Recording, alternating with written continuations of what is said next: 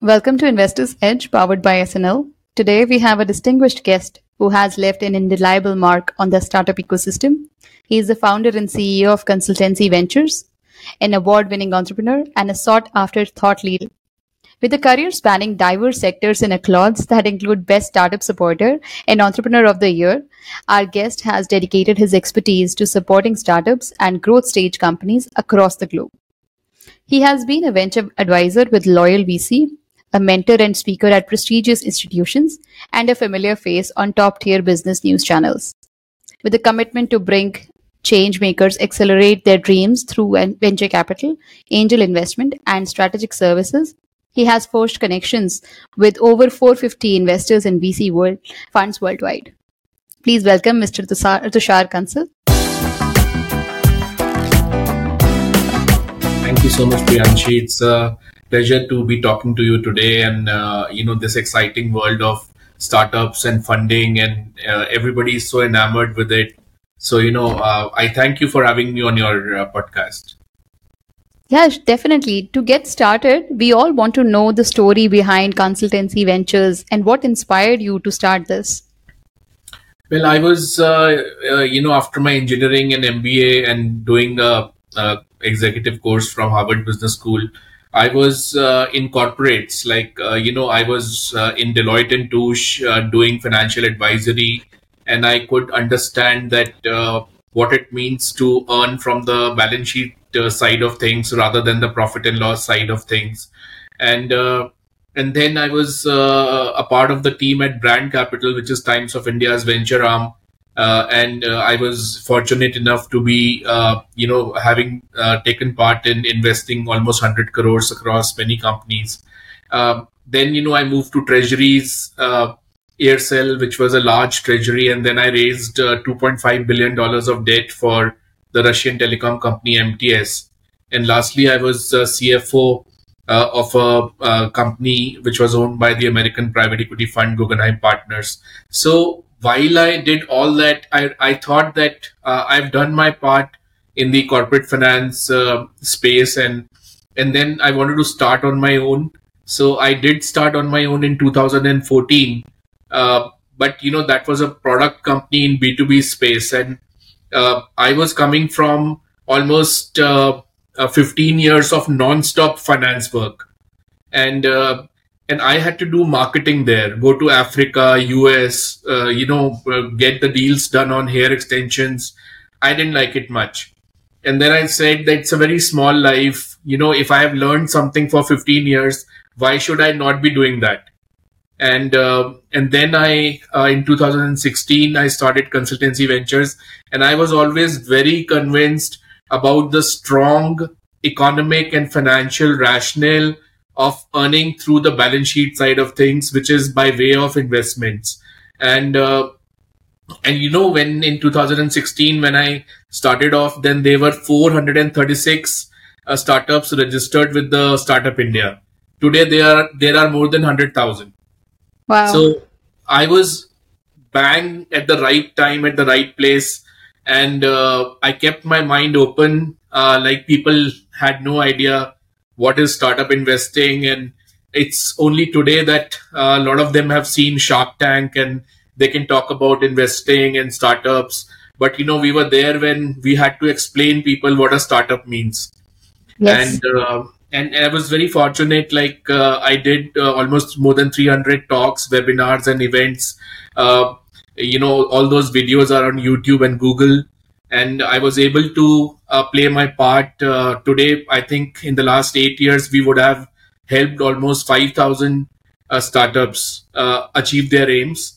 Besides providing them debt, consulting, being a virtual CFO, and also providing them strategic services like mergers and acquisitions. So this is the whole journey of 8 years in which I'm fortunate enough to have dealt with early stage and growth stage companies both. I see. That's very impressive, Tushar. You've had a diverse career, as you said, with Deloitte, MTS India, Guggenheim Partners, and also been a founder yourself. How have these different roles and industries shaped your approach to venture capital and entrepreneurship today? It's a very good question, Priyanshi. Actually, even in finance, there are different verticals. Like, you talk about the buy side in which you are investing money, or the sell side in which you are seeking money, or you are the consultant where you are in the mid side. So I was fortunate. I was a consultant in Deloitte and Touche. I did valuations, due diligence, private equity assignment, mergers and acquisitions, and I was able to, appreciate the consultant side of things, which is the mid side. And from then on, I moved to the buy side, which was the brand capital, and I actually saw that what it means to, invest money in some other company and what it takes, because although you get a lot of limelight when you are on the buy side of things, but the decision matters a lot. So you have to be really very sure of why you wanting to invest. So I learned it there. And then I was in treasuries, so I learned how to manage cash, how to put money, invest in liquid funds, mutual funds, FDs, how to do forex transactions, how to do cash management, and then, at MTS, the company was ranked 11th out of 11 telecom companies, and they were not getting any debt in India. And being Russians, they always thought that India will support them a lot. So I came in and in 3 years raised almost $2.5 billion for them, including 2,600 crores from State Bank of India, 500 from Central Bank of India, 1,240 crores from Deutsche Bank, 1,300 crores from ING Vestia, then Bank of China, China Development Bank, $850 million.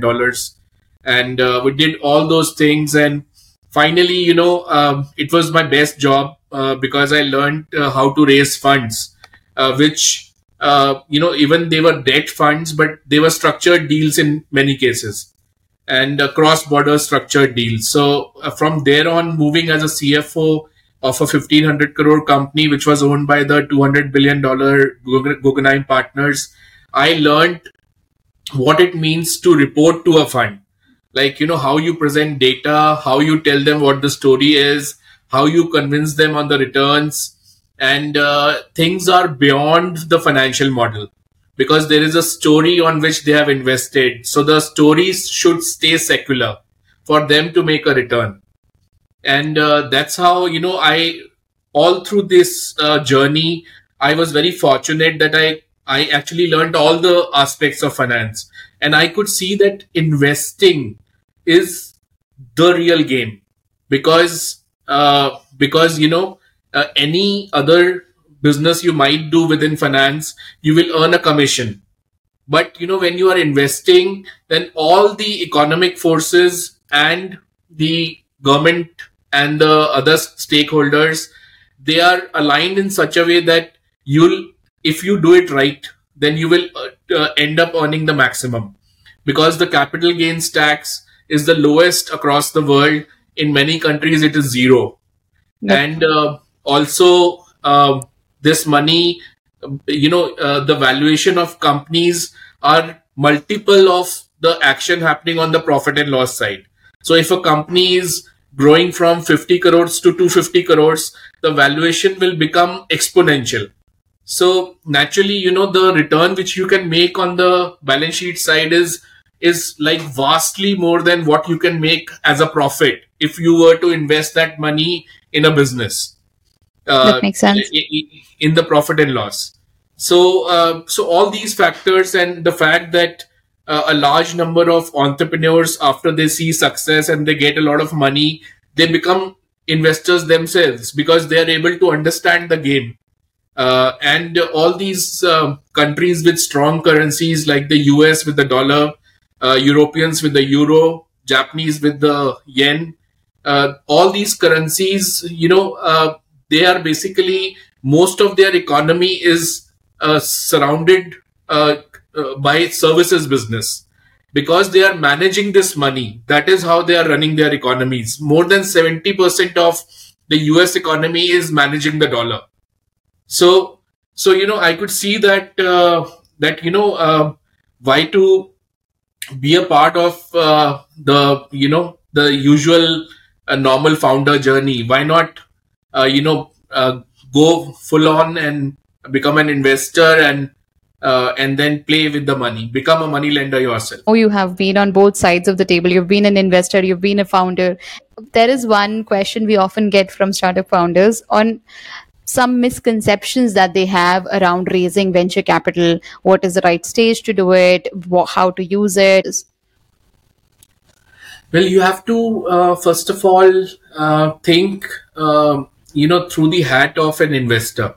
That the investor wants concrete things on the ground, and he rather he understands, he or she, they understand the uncertainty, but end of the day they want to mitigate the risk. So what investors do is, either nowadays everybody is an angel investor, a housewife, a CXO, industrialist, everybody is an angel investor. So what I have seen successful investors do is that they never short circuit the process. So they will always give the documents to the analyst so that they can get a report onto the view of the analyst, and when the analyst covers it, they cover all the parts like the market size and and the particular situation in which the sector is in that country, and what have the founders done till now to prove themselves, and all those things. So the second thing is that most of the investors feel comfortable in investing in a sector which they understand. So you have a banker sitting in Hong Kong, Singapore, or Dubai. They will always feel that we have dealt with this particular sector, so they can invest an amount. Because each sector has its nuances, and sectors go up and down, and it is very dependent on the geography also. So this is the second part. And the third thing is, of course, the cost of money. Like, debt costs you in India 9 to 12%. But in the US, it costs you 5 to 6%. And in yen, it costs you maybe 2%. So that is, and hedge funds and private equity funds, they are allowed to take 90% leverage. So by investing $10, they can take $90 of debt. So, when you understand cost of capital, you also have to understand the cost of equity. Because debt is one aspect.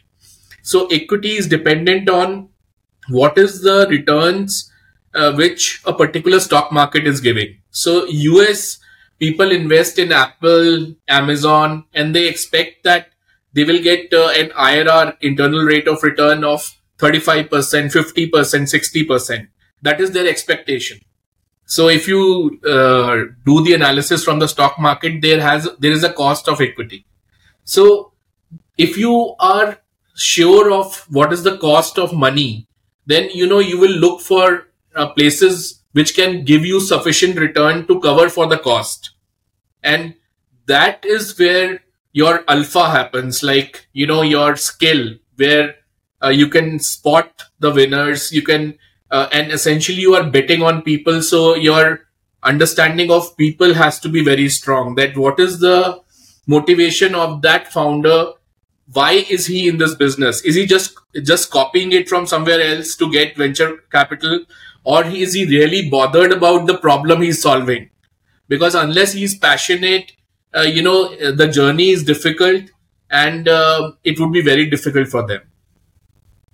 That's very helpful to hear. Coming back to the other side, startup founders often wonder what does it take to capture the attention of a VC? What advice can you offer to founders on how can they make their pitches stand out so they can attract potential investors? Well, the pitch deck is essentially a journey of covering the entire aspect of that business. Majorly, what matters is, first of all, what has the founder done till now, and is he on a growth path, and that growth path can continue beyond the investment and can grow even more. So that is one thing. The second thing is, what is the founder's background? Like, why people bet on IITs and IIMs and Ivy League colleges is because these people have proven themselves and they have gone ahead and, taken a risk and spent money, effort, and time to prove themselves. And if they are from a good college, the alumni network. I mean, that is the biggest thing. And the third thing is, what is the market size? If your market size is small, end of the day, your turnover will not increase beyond a point. So you have to understand the true, market size has been a big issue in India because people believe that we are a 400 million middle class and, the purchasing power, people have all kinds of figures. But the experience of e-commerce companies and social commerce companies, they have shown that the actual market is not so big, and the actual middle class which can spend on luxury and high priced products is in a range of maybe 10 to 15 crores maximum out of a population of 1.140 crores. Wow. So Yes. so these figures, and also look at India. I mean, the economic situation is good. The GDP is good. The inflation is controlled. The interest rates are not very high. But in the end of the day, the inflation is still there. It is not really very low. So the savings of the people right now is low. We are at a 30-year low in terms of family savings. So people are taking debt for consumption. So that is increasing leverage. Now this is going to reflect in the business of consumerist companies, the brands. So you have to really understand all these factors, put it in a pitch deck in terms of problem statement, solution, team. It has to be a healthy mix. Then the market size, some details about the product, then the 5-year projections, and covering also any competition you have, the competitors, and how you are different or better, and lastly, the amount of fund you want to raise and how will you deploy the fund. So, and basically all these things, even the go to market, that also forms a part of the pitch deck. That's very insightful, Tushar. One thing that you brought up is debt being used for consumption. From a founder's point of view, what advice would you like to give them in terms of debt versus equity, and how should they be using both type of investments in their expenses? Well, in India, the way banking works, the banks always look for a cover in terms of real estate as a collateral, or some FD as a collateral, or some stock market investments as a collateral, because they understand that when a startup founder is taking debt, then it's the maximum risk. So, and it's not like the risk return scenario is very favorable for the bank. End of the day, if the company goes down, he loses the entire principal. But if the company goes up, he earns only 10 to 12% interest. But an equity investor, if the company grows, he earns 50% IRR, 35% IRR. So the banks in today's scenario, they are lending to startups, but they are innovating on the way they can recover the money. So revenue based financing has come in, for example, where it's entirely unsecured lending. They lend you a percentage of the revenue, but when it comes to getting back the money, then they will put a escrow on the payment gateway so that their interest and principal comes first. I So, see. they are trying to capture the cash flows of the startup, and so those innovations are there. And in what happens is, a founder does not have real estate because typically they are young people, and if they ask their parents for their real estate, naturally the risk part does not cover for the parents. So that is why that particular debt conundrum is there in India. But when you talk about US, if you look at Y Combinator, then what they do is they give you a term sheet initially, and they give you a term sheet which has convertibles. So if you return their money within 1 year, then there is an option that you can treat that money from Y Combinator as a debt and pay back with interest within I 1 year. see. I Yeah. see. So companies, they have an incentive that they, do great in the first year and return the money to Y Combinator with interest. So those kind of structures are there, is of course governed by the availability of cheap money, which is definitely, I think, 10 times more in US than as compared to India. 100%. I think even I have heard about collaterals being replaced by contracts in B2B scenarios for debt. And that's the same thing. They're bringing up innovative ways to finance while keeping their risk at check. So Right. you also mentioned something about a strong network, which comes automatically with prestigious institutions that you have proven in past. What strategies would you recommend to entrepreneurs to connect with potential investors and partners and build the strong network effectively? See, when it comes to people who surround institutions which have money, like, typically you will see people, sometimes the wrong kind of people. So, they just want to, do a setting, or, get the monies by giving some commissions or stuff like that. So you, as a founder, you have to be seen, and you have to do a person who is genuinely interested in doing a startup. And so write blogs on medium.com, you do some podcast, if you're passionate about solving a particular problem, you write it about it on social media, you ask for the views of other people, be interactive, engage the entire community which is interested in that particular area. So you will be seen as a person who's fundamentally sound and who's genuinely interested in solving that particular problem. So money will chase you instead of you chasing the money. Secondly, some people are introverted. So, end of the day, it is good if you can go to events, exchange visiting cards, and, talk to the speakers who are out there, and personally go and meet them. There are a lot of people who want to help others. And, many times people are looking for mentoring assignments. And, that particular, nowadays, it is a trend to be mentoring against some benefit. So maybe you can shell out a small equity for the mentor, and all those things are there. But my advice to founder, one critical advice is, do have a Google presence. You should have a good website. Maybe your blog should be showing on Google, and then your YouTube presence should also be there.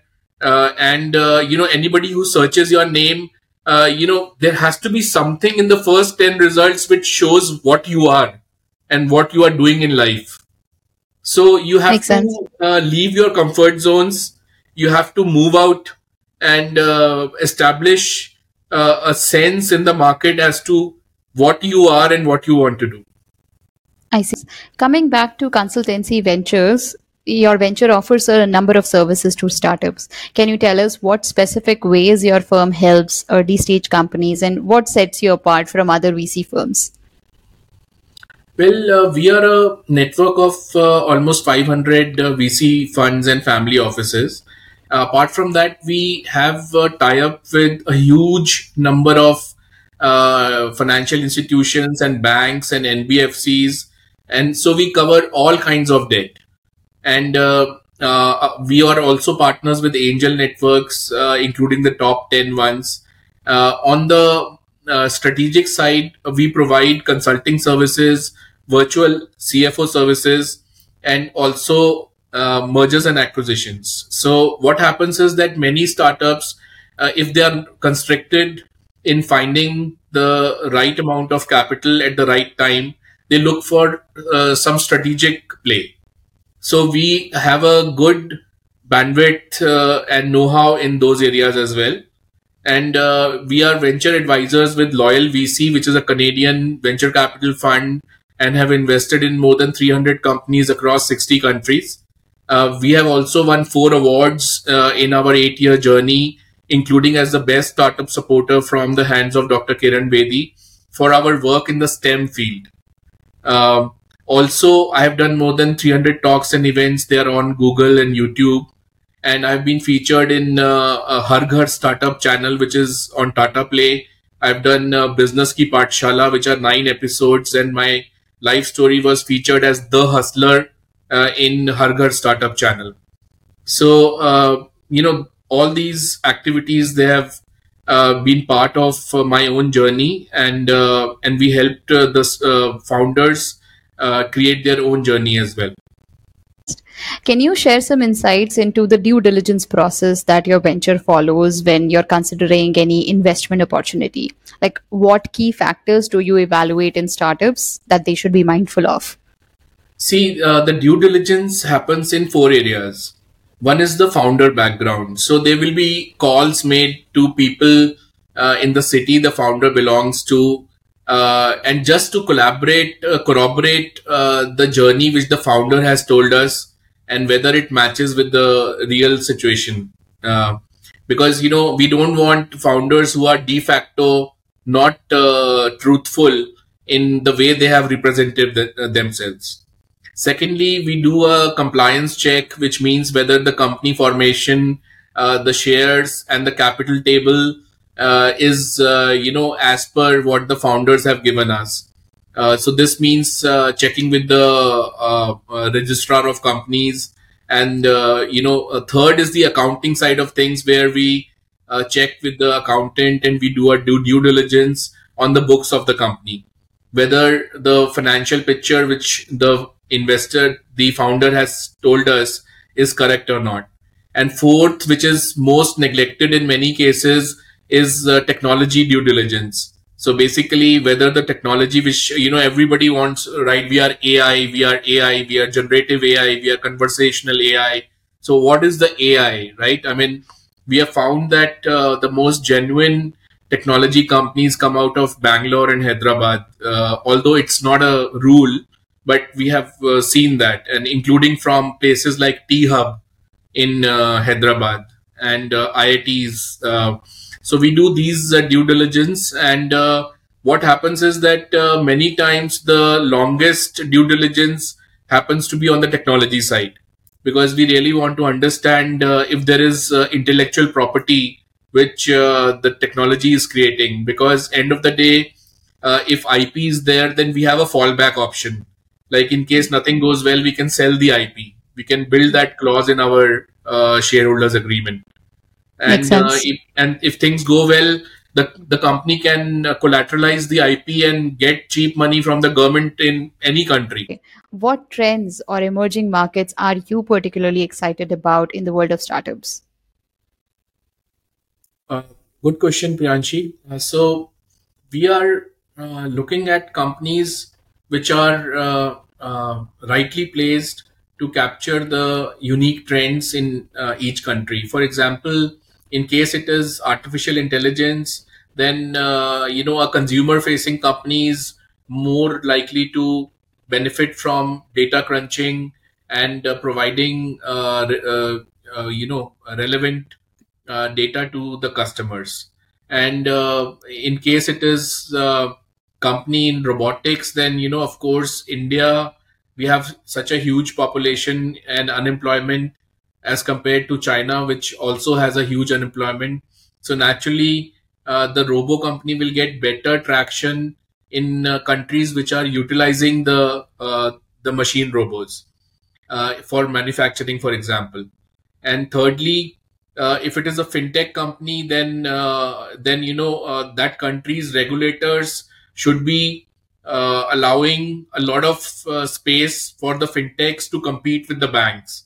For example, just today, Slice, which is a fintech company which was in a bad situation, the Reserve Bank of India allowed Slice to buy a bank in the Northeast. So it is a big event, because this shows that the government is the Reserve Bank in India is fine for strong balance sheet fintech companies to buy out traditional loss making banks. So naturally, this kind of even like in the case of lending tech in India, the RBI has come out with the rules which say that the lending platforms can utilize the balance sheet of non-banking finance companies, provided they put up 5% of the lending amount as FLDG with the NBFCs. So this set a clear precedent for us to invest in lending tech companies. Then you have other areas like edtech, which is not doing well because people have moved from online in a large way back to offline. And then you have a host of other sectors like agri-tech. So, again, that is really dependent on the kind of subsidies which the governments are able to provide, because almost $800 billion worth of subsidies are provided by the US government alone to their farmers. Now, if any country has to compete with the US farmer, they have to get help from their government, because without that their cost of production will not be able to match up with the US. So all these factors, their economy is tightly interlinked with finance, and so we have to understand the whole narrative, the whole story of the founder, and match it with the fact that how much risk protection is there. For example, if the product has been made and MVP, minimum viable product, has been made, and a PMF has been achieved, product market fit, it means that there is a buyer for that particular product. So it makes sense to invest at that particular time, because that money will go in marketing and the revenue will increase and the valuation will increase. So all these things, so they help us identify the right investment. That makes sense. Last question. As a thought leader and influencer in this space for so long, what is the key message or insights you would like to share with the next generation of founders listening to this podcast? Well, I want to say that keep your mind open, keep your hearts open. You have to collaborate with a lot of people. In India, the mentality is I will create a 10 crore company, but I will keep 100% of equity with me. But in the US, the mentality is I will create a $1 trillion company, but I will have 15% of it. So you have to keep your heart and minds open. You have to collaborate with the stakeholders in the ecosystem. You have to. There is no there is no hard and fast rule that you have to do entrepreneurship. If it suits you, you do a job. In the senior level in the companies, the job is also like an entrepreneur, because they have to make business decisions like an entrepreneur. So maybe at a future point in time, you'll be better placed to identify a unique problem and a unique solution, and you'll be better placed to do entrepreneurship. So, do entrepreneurship only if you have the conviction, and because the journey is not easy, and you never forget that the whole ecosystem has a lot of agencies and parties which will help you. Like, we help with mentoring, we help with debt, equity. So, there are a lot of agencies which will help you out. So don't hesitate in taking help. That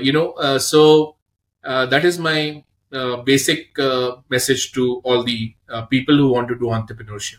Thank you so much, Tushar. This has been an absolute delight.